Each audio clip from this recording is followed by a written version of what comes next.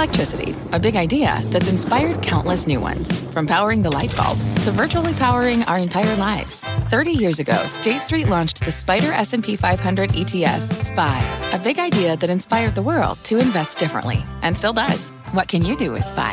Before investing, consider the fund's investment objectives, risks, charges, and expenses. Visit ssga.com for a prospectus containing this and other information. Read it carefully before investing. SPY is subject to risks similar to those of stocks. All ETFs are subject to risk, including possible loss of principal. Alps Distributors, Inc. Distributor.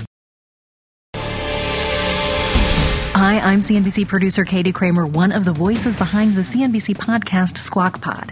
In these times of uncertainty, we want to make sure we're bringing you, our listeners, as much information as possible as quickly as we can. That's why we're sharing with you now a CNBC special report, Markets in Turmoil. Listen in.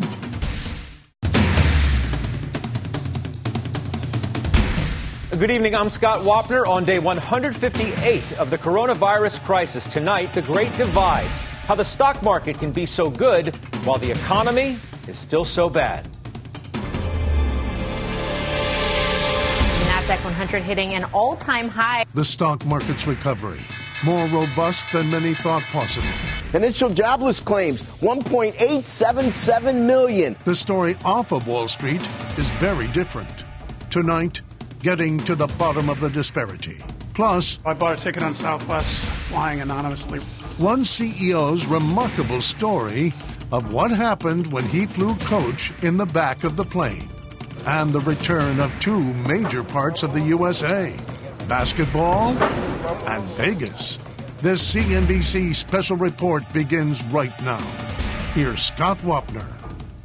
Welcome. It's good to have you with us on this Thursday night on a day when the S&P 500 and NASDAQ snap four-day win streaks. Let's take our first look this evening at futures, how the day on Friday may go. And we are slightly higher, though, obviously, it is still very early. As for today, some disappointing jobs data kept a lid on things on Wall Street. Still, the Dow managing to scratch out a small gain towards the end of the day. As I said, the S&P and NASDAQ ended lower, but earlier in the session, the NASDAQ 100, which are the biggest 100 stocks in that index, hit an all-time high before big tech sold off. Alphabet, Microsoft, Facebook, Apple, and Amazon all weighing on the NASDAQ today.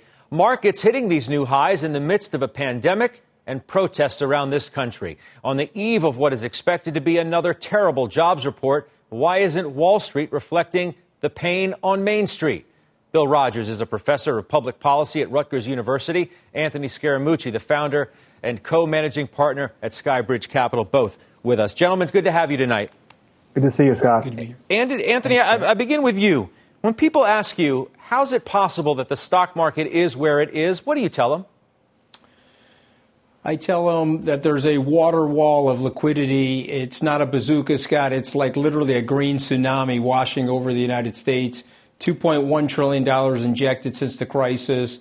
Another $1.9 trillion by the Fed to be injected over the next 14 months. You and I are good friends with Lee Cooperman. He was my old boss at Goldman. We were talking about this 3 or 4 weeks ago. Some of the elder statesmen are nervous about the markets, don't like the markets in terms of fundamentals, but it's irrefutable that the liquidity is driving the market, and the adage that don't fight the Fed is living with us right now. Bill, it's this great disconnect, the great divide, whatever you want to call it. You have Wall Street hitting these incredible milestones, the best 50-day run for the S&P 500 in its history, at a time where we're talking about 30 million Americans out of work. The confirmation yet again of where we are will come tomorrow with the jobs report. Yeah, well, you have two situations where the stock market, or the NASDAQ and the S&P, right, they represent their leading indicators, while the indicators we're going to see tomorrow with the jobs report are lagging indicators. So they take the stock market; those indices, they capture current and future prices and expected, and they're built on expectations, which I think was embedded in Anthony's comment, that particularly one, like the Federal Reserve, has said that they will backstop and help out and assist and provide liquidity for these companies, large companies. But on Main Street, when we've tried to provide assistance, whether it be unemployment insurance or the PPP, the Paycheck Protection Program, right, it was just poorly done. And so so that's why we're seeing some lagging responses on Main Street. But the stock market or these indices will update if you see the Fed changing stances, or if we see that going forward we're not going to get a fourth recovery type of package, particularly for state and local governments. Those kinds of negative news will I think have an impact on the indices, on this run that they're having. Unless, Anthony, you can start to make a case that the economy's bottomed. I mean, some of the jobs data, as bad and as depressing as it is, could suggest that the worst of this crisis may be behind us. Well, certainly there's a lot of analysts that think that. We think that at Skybridge, our economic team thinks that. I'd be curious to see what Professor Rogers says. But think about the PPP. As flawed as it was, the Treasury Department is saying that 41 million jobs are tied to the PPP. Skybridge economic team is saying about 17 million people, Scott, that are unemployed as part of that 41 million. So when the economy goes back on, those people, those covenants require them to hire those people back. You'll see a very positive delta. That will be good for credit markets. I think the stock market is already pricing that, but you and I both know that the credit markets are not pricing that.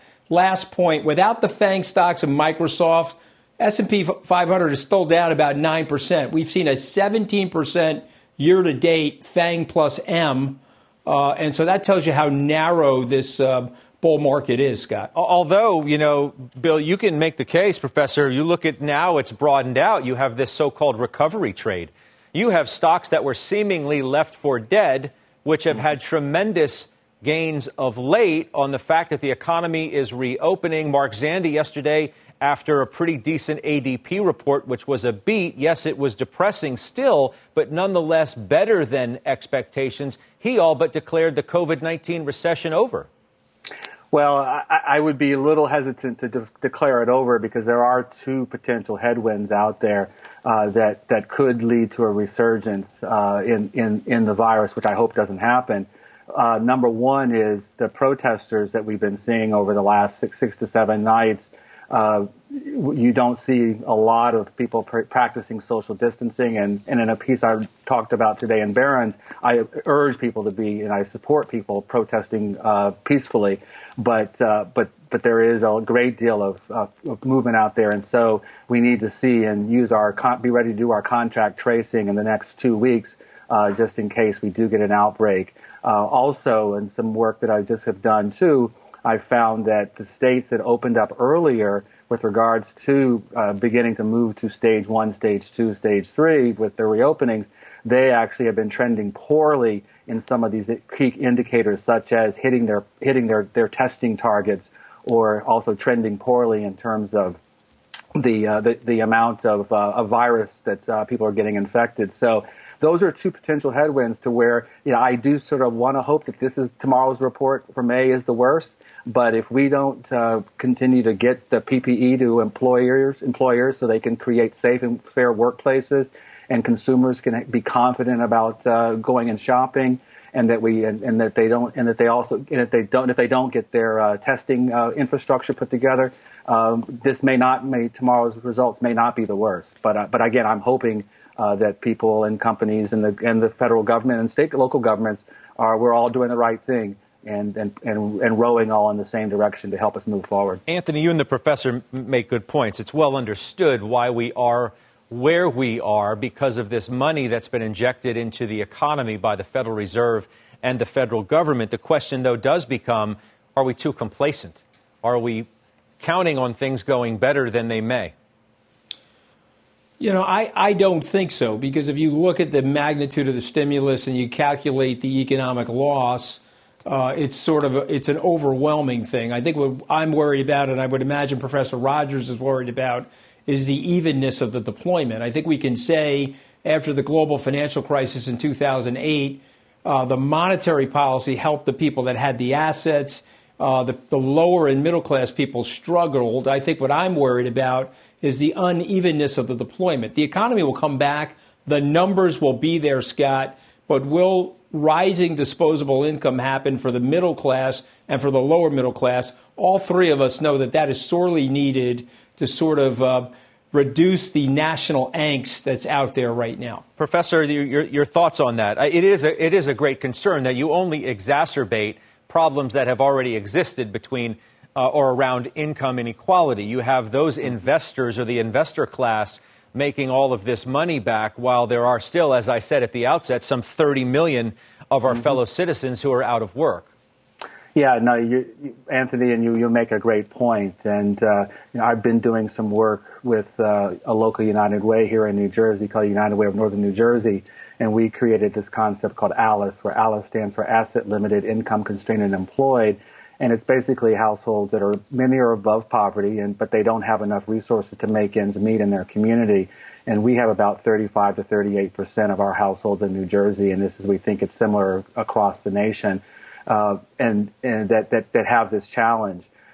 And so one of the things I've also really have enjoyed with working on the Governor's Restart Commission is his commitment to having an inclusive recovery, such that we don't replay the types of recoveries in the past where we continue to have growing income and a schism. And it's becoming we've hit that tipping point to where we're starting to see many of our institutions and our infrastructure and just our ways of life about how we communicate with each other and work with each other and in our communities, that's coming apart because of this growing schism between the haves and the have-nots. And in particular, we've seen this sort of middle class shifting down and having more experiences like many African Americans have, which they're protesting with regards to Mr. Floyd.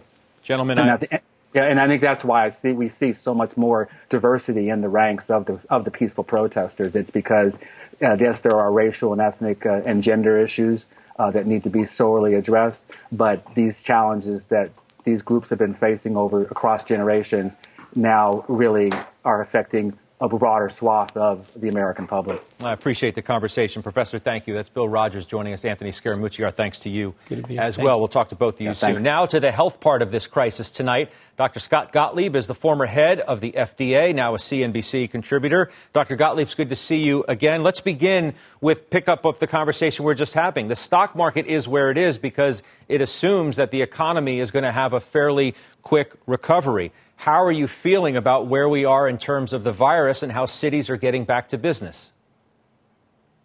Yeah, picking up on that conversation, it's hard to see the real economy just snapping back. We've talked on this show about an 80% economy where the marginal consumer doesn't come back to certain endeavors until there's a vaccine. And I think that's a possibility here, that you're going to have 80% of the economy restored.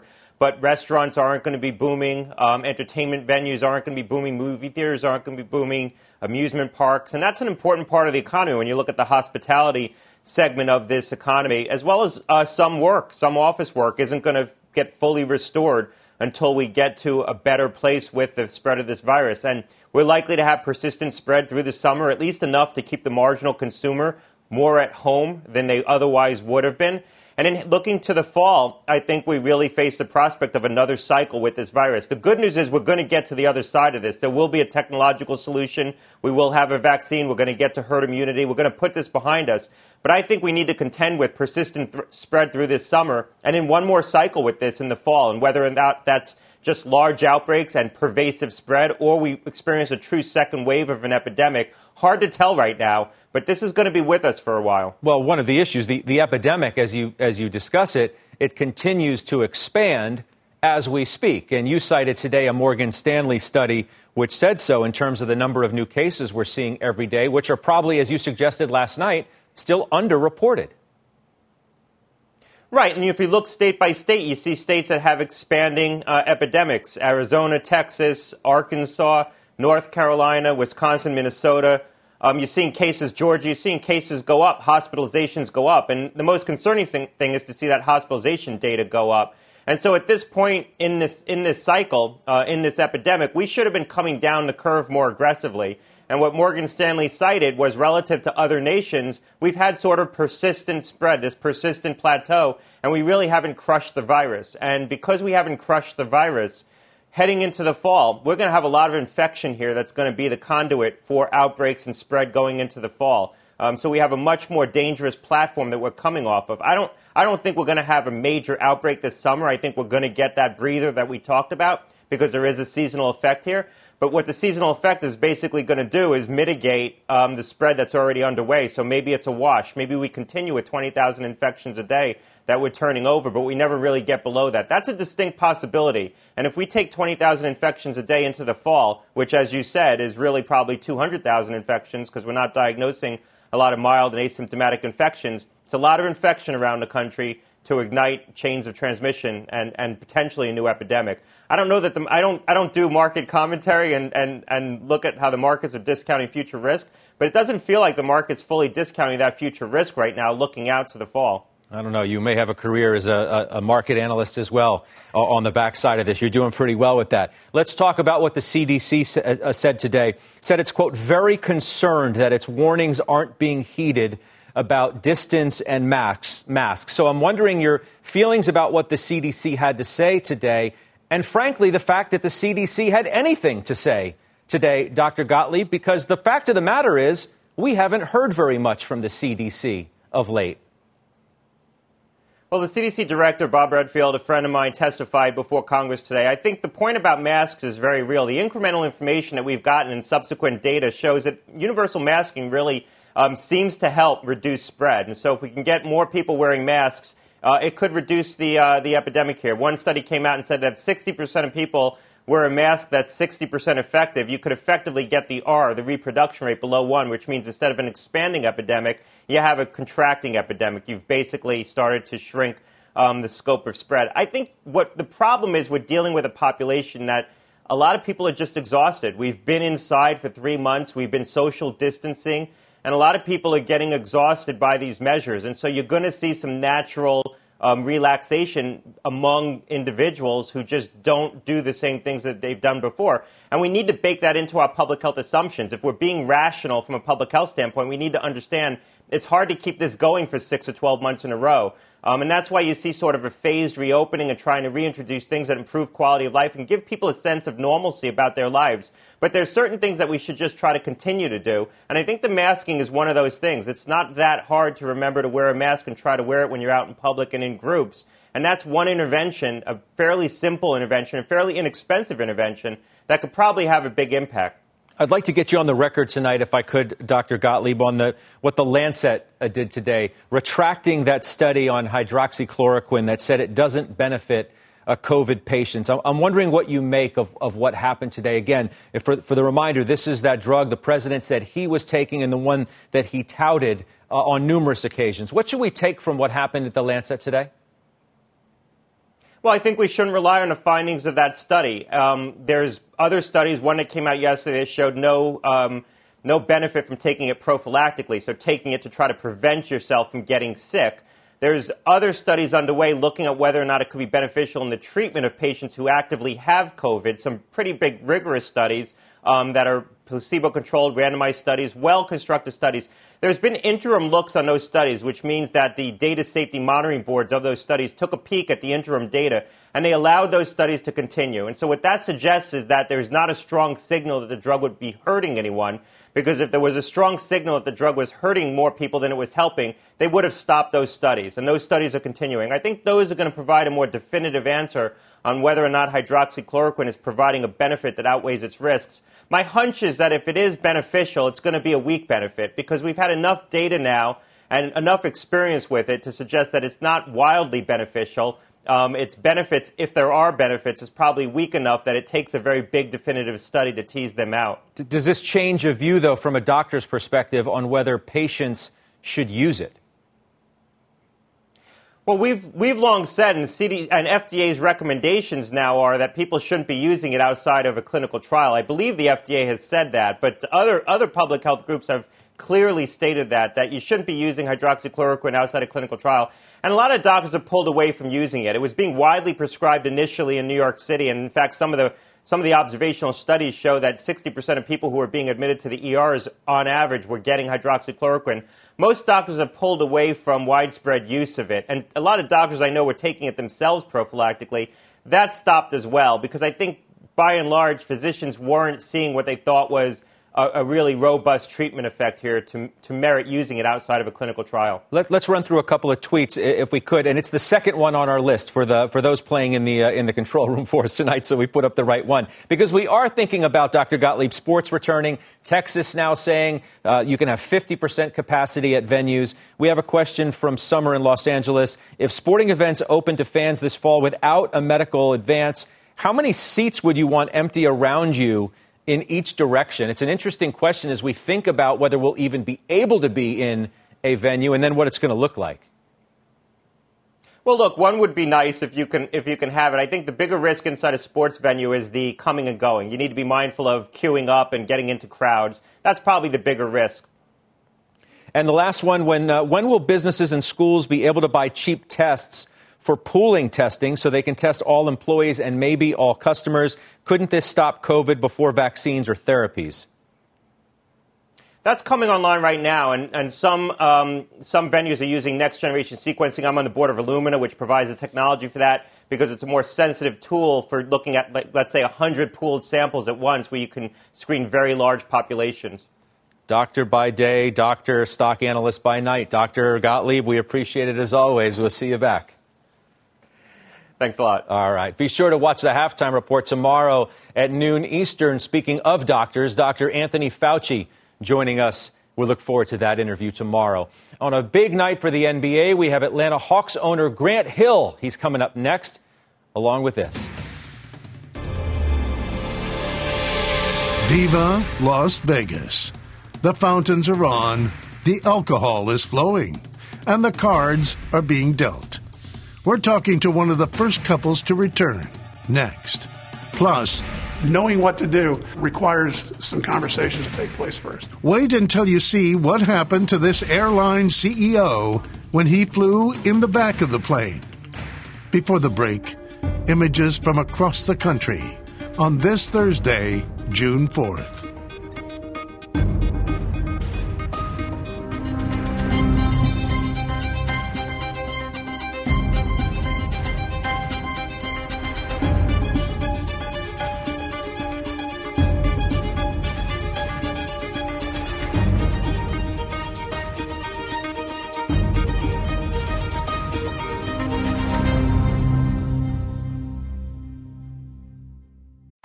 What's on the horizon for financial markets?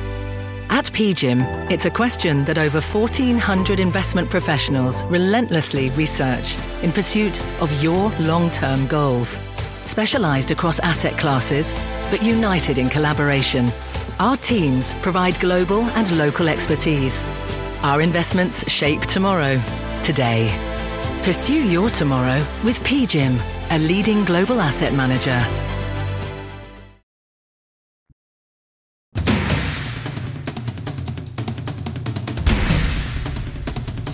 Welcome back. The NBA Board of Directors approving the Board of Governors did today the league's return to play with a plan of 22 teams set to square off in Orlando, Florida in July, just next month. Grant Hill is a part owner of the Atlanta Hawks. He joins us live tonight. Grant, welcome back to CNBC. It's nice to see you. Thanks for having me. Looks like we're going to do this. So what's your reaction to the NBA coming back and what happened today with the vote? Well, I mean, I don't think it's too much of a surprise. Certainly the news of the last few weeks, I think we all felt we were moving in that direction. But I know the league has worked tirelessly with the players, with public health officials, and with infectious disease doctors, and have mapped out a strategy to not compromise players and coaches as we sort of resume play in late July. I know you have a couple of hats you wear, co-owners, one, former player, obviously. From a player's perspective, how do you think the players are feeling tonight, knowing that they're going to be back, but knowing that there are still going to be virus risks around the game? That's a great question. You know, I do know throughout this whole process, Chris Paul, the president of the Players Association, has been in constant contact with the union, with its members, but also with Adam Silver and the NBA. And so it's really been a collaborative process to get to this point. I'm sure there's been a tremendous amount of reservations, but I think everyone has an understanding that they're going to be as careful and as diligent as possible everything from where they're staying to how they're transported to and from venues, to even the proper protocols and measures in the locker room and on the court. Obviously you're going to do everything you can to keep everyone healthy and safe, and have contingency plans in case someone does test positive. But by and large, from what I'm hearing and all indications, for the most part, players are ready to go forward with this and move forward. And I've talked to a few players, not just with the Hawks, but players that I've known and played with who are currently still in the league, and they're pretty fired up and excited about getting back out there and playing. I bet. What do you make of the commissioner's leadership? Adam Silver, through all this, was the first out, if you will, to pull his league from play, and now he will be the first in terms of a major professional sports league to return. Well, I think right now, as there's been a void of leadership in our country, I'm proud of the leadership displayed by the sports community, and of course, obviously highlighting Adam Silver.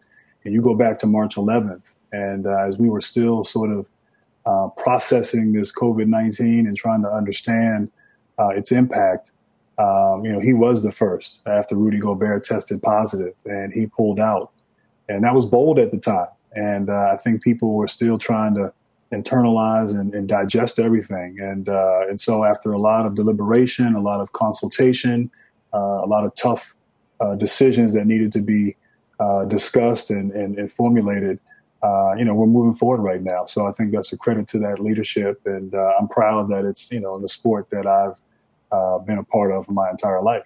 I want to ask you about the events of the past couple of weeks, the ones I know that you're referring to in the remarks that you just made. How do you think that the sports world has responded to all of this? And again, as I mentioned, you have the perspective now of an owner. I'm wondering what you think the ownership message should be at a time like this. And if you're a player, what message do you need to hear? Well, first of all, I've been proud as players in all sports, but particularly in basketball, in the sport that I live in. Players have used their voice and their platforms to address challenges and issues, and particularly what's happened over the course of the last couple of weeks. There's been a tremendous amount of access and sharing of information, keeping each other informed, and speaking out against these injustices. So that's something that's fantastic.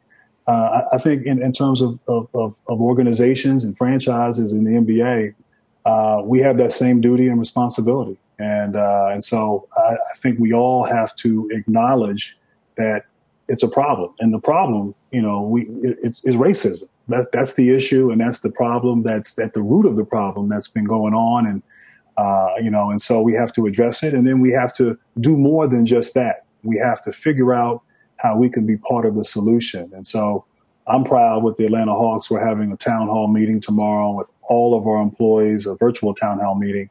All of our employees, our part-time employees, people who work in the arena, and we're having an open, candid, non-judgmental conversation. And, people are going to talk from all walks of life, but also it's important that we listen and we take the time to try to understand and try to feel what we're all feeling, but what we all have experienced and the pain that we're going through. And so, but yeah, look, we have a duty. We have a visibility as a sports league, as a sports franchise, and as athletes. And I believe with that comes a huge responsibility to address the problems and work, feverishly to try to fix them and make a difference. Grant, be well. We'll talk to you again soon. I appreciate your time tonight. All right. Thank you. All right. That's the NBA Hall of Famer and now co-owner of the Atlanta Hawks, Grant Hill. Las Vegas casinos reopening today for the first time in nearly 3 months as the Bellagio opened its doors and restarted its famous fountains today. Visitors applauded and poured in. Same thing could be seen at the MGM Grand, Caesars, Wynn, and others. Big crowds and long socially distanced lines. But gamblers are finding it's an all-new Vegas. Half-empty casinos, more detailed housekeeping, no shows, and gallons of hand sanitizer.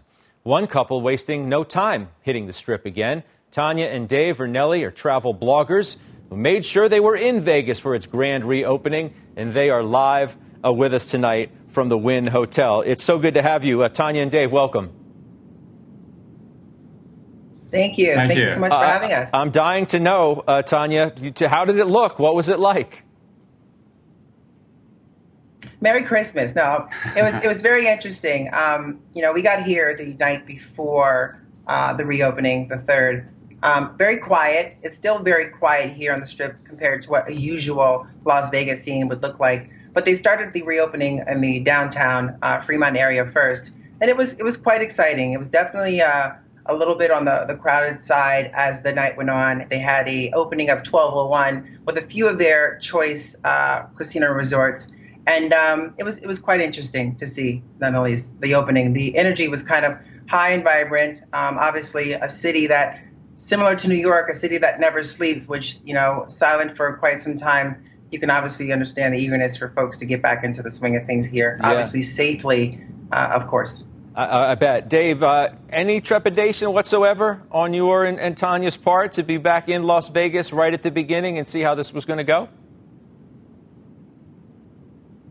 Well, there's certainly we are cautious. We wear our masks and use a lot of alcohol, sanitation, all that, and make sure we social distance. So we definitely take it very seriously. But at the same time, we also believe we need to start somewhere. Right. And we really believe in what the Las Vegas Strip casinos have been doing. They've spent a lot of time on safety precautions and social distancing, and so we really want to support that as well and get out here, support the employees. And, we love Las Vegas, and so coming out here at the start was something important to us. What do you make, though, Tanya, the fact from what we understand, the video that we've seen today, it's not required that you wear a mask inside the casino. That's a bit of an interesting dynamic to deal with.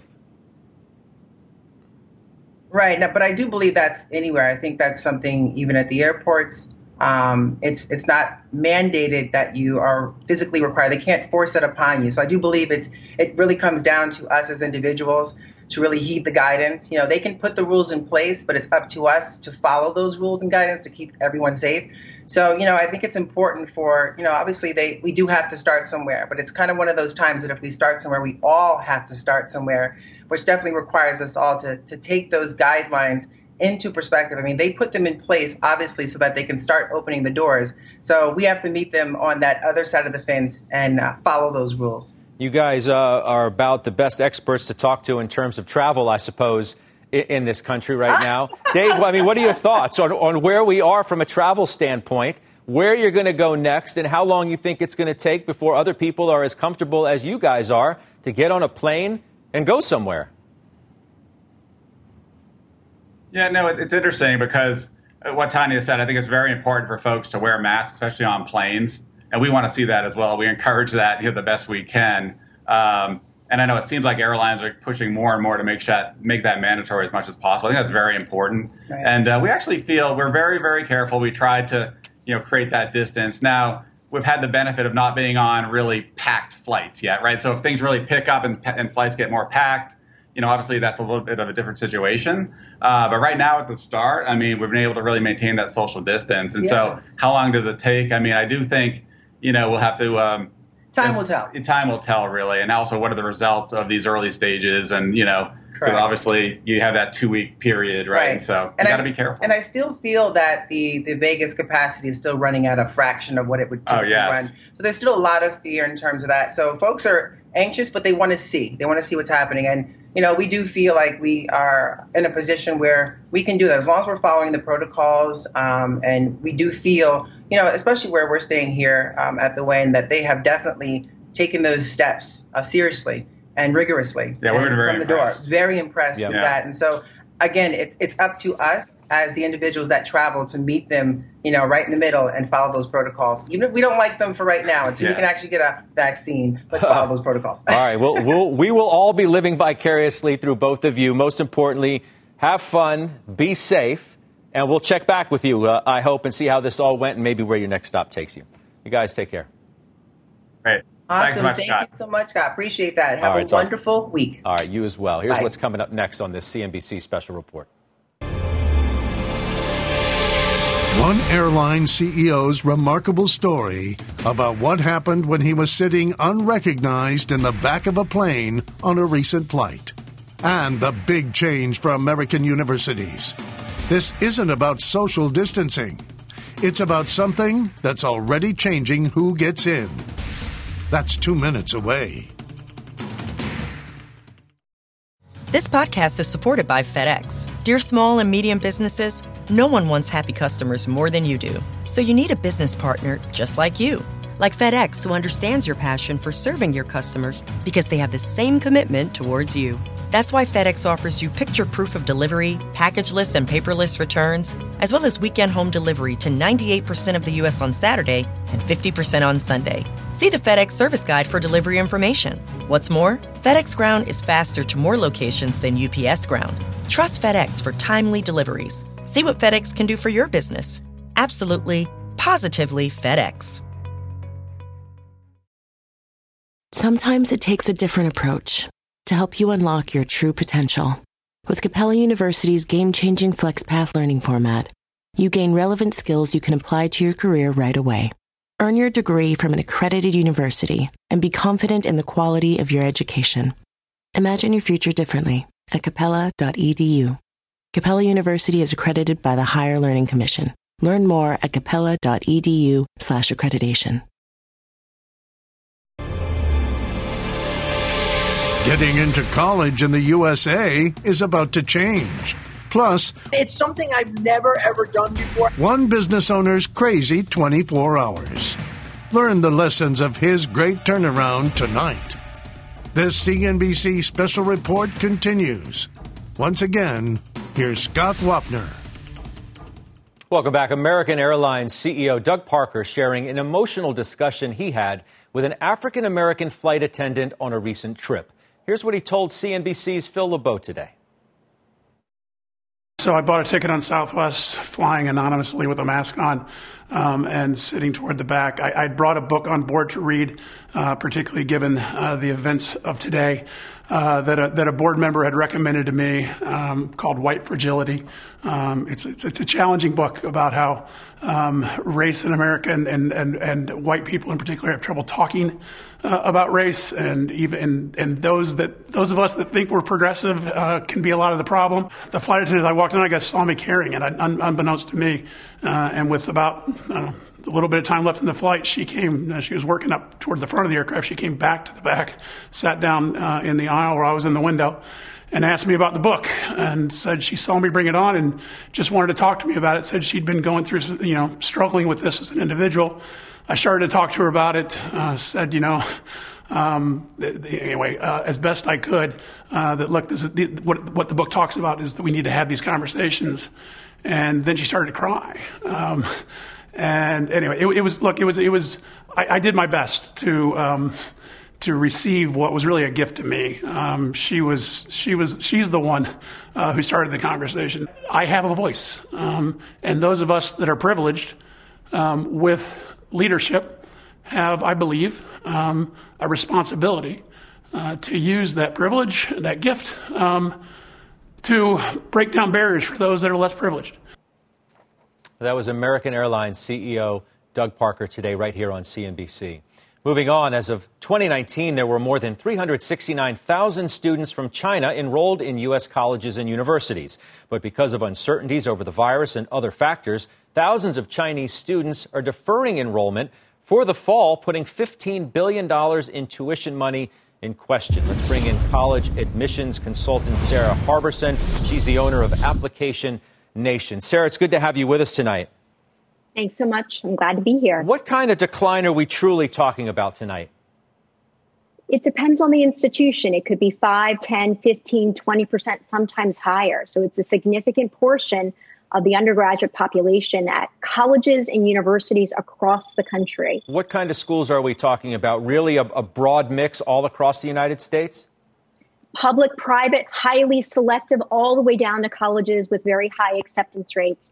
This has been going on for 20 plus years. These colleges and universities have relied on Chinese students for so long for application totals, for high test scores, for full pay students, so that they don't have to provide financial aid and merit scholarships to American students. So they are really in a bind for the coming year and possibly more years to come. That's an interesting point. You say possibly for years to come. Do we think it might be temporary, or are we truly concerned this could be a lasting thing? Well, we're looking at the fall class, the incoming freshman class, and these colleges are wondering if these students are going to come, if they're going to be visa issues.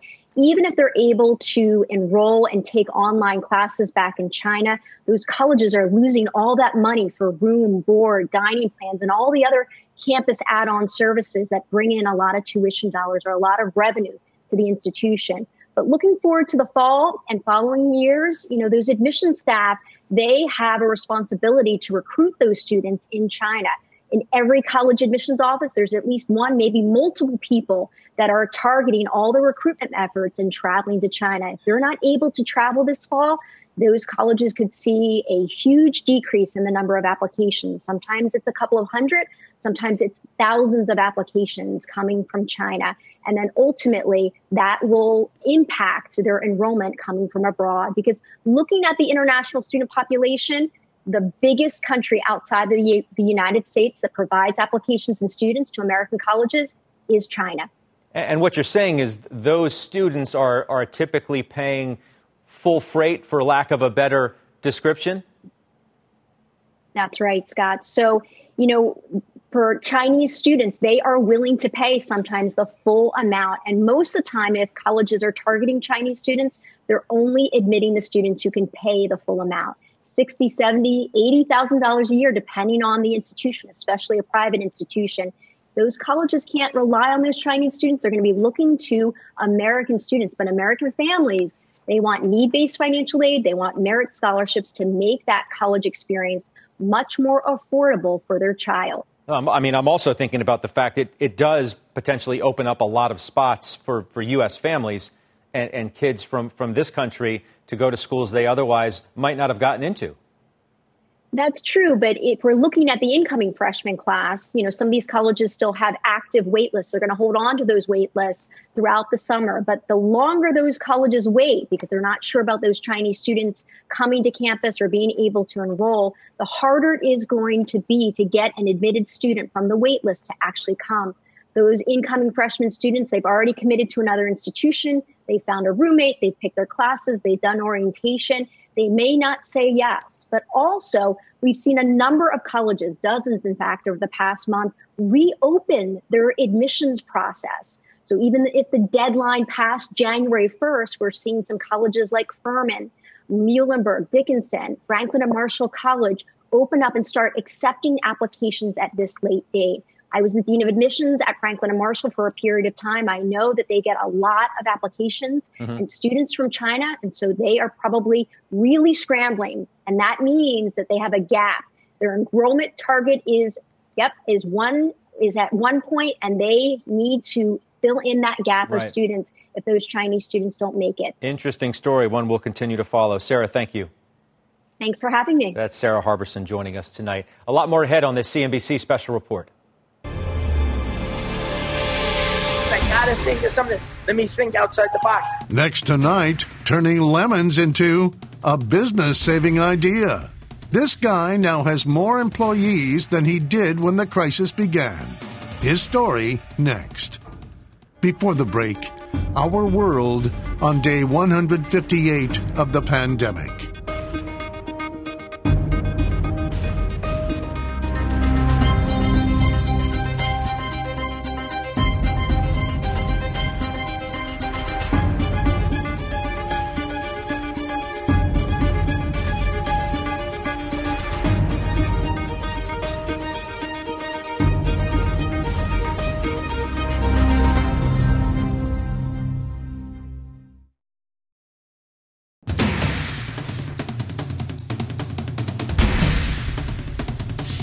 Under the crushing pressure of a global pandemic, entrepreneurs have had to think fast to keep their businesses alive.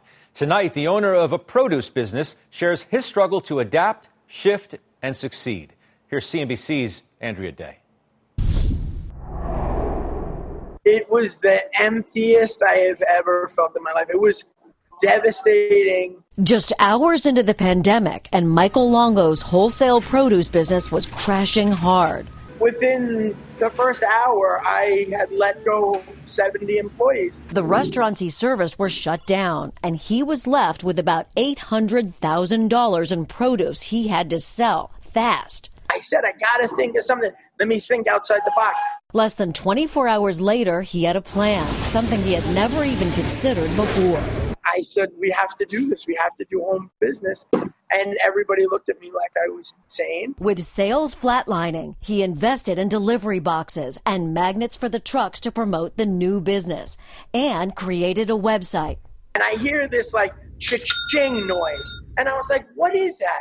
And I take out my phone, and that was the first order. I was like, oh my God, this is crazy. Within the first week, I was able to bring 10 more people back.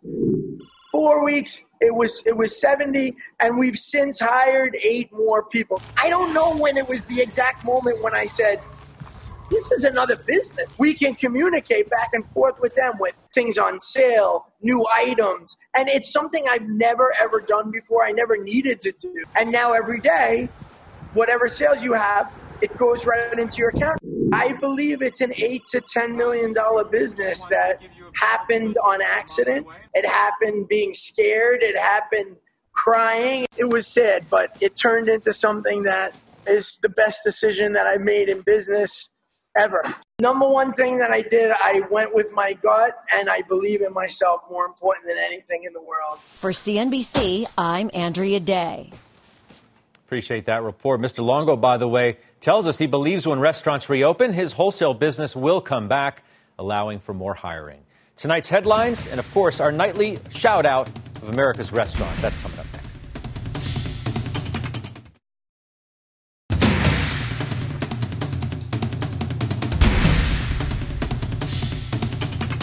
It is time for our nightly shout-out to those restaurants operating in the face of crisis. We do have 5 more for you tonight.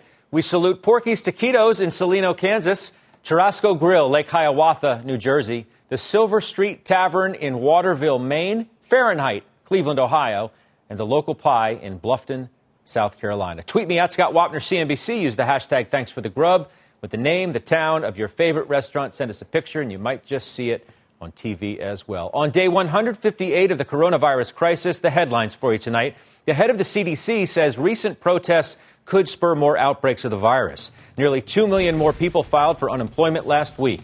Do not miss Dr. Anthony Fauci at noon tomorrow on the Halftime Report. Have a great evening for all of us here at CNBC. I'm Scott Wapner, and of course, Shark Tank is next. This podcast is supported by FedEx. Dear small and medium businesses, no one wants happy customers more than you do. That's why FedEx offers you picture proof of delivery, packageless and paperless returns, as well as weekend home delivery to 98% of the U.S. on Saturday and 50% on Sunday. See the FedEx service guide for delivery information. FedEx Ground service is also faster to more locations than UPS Ground. See what FedEx can do for your business. Absolutely, positively FedEx.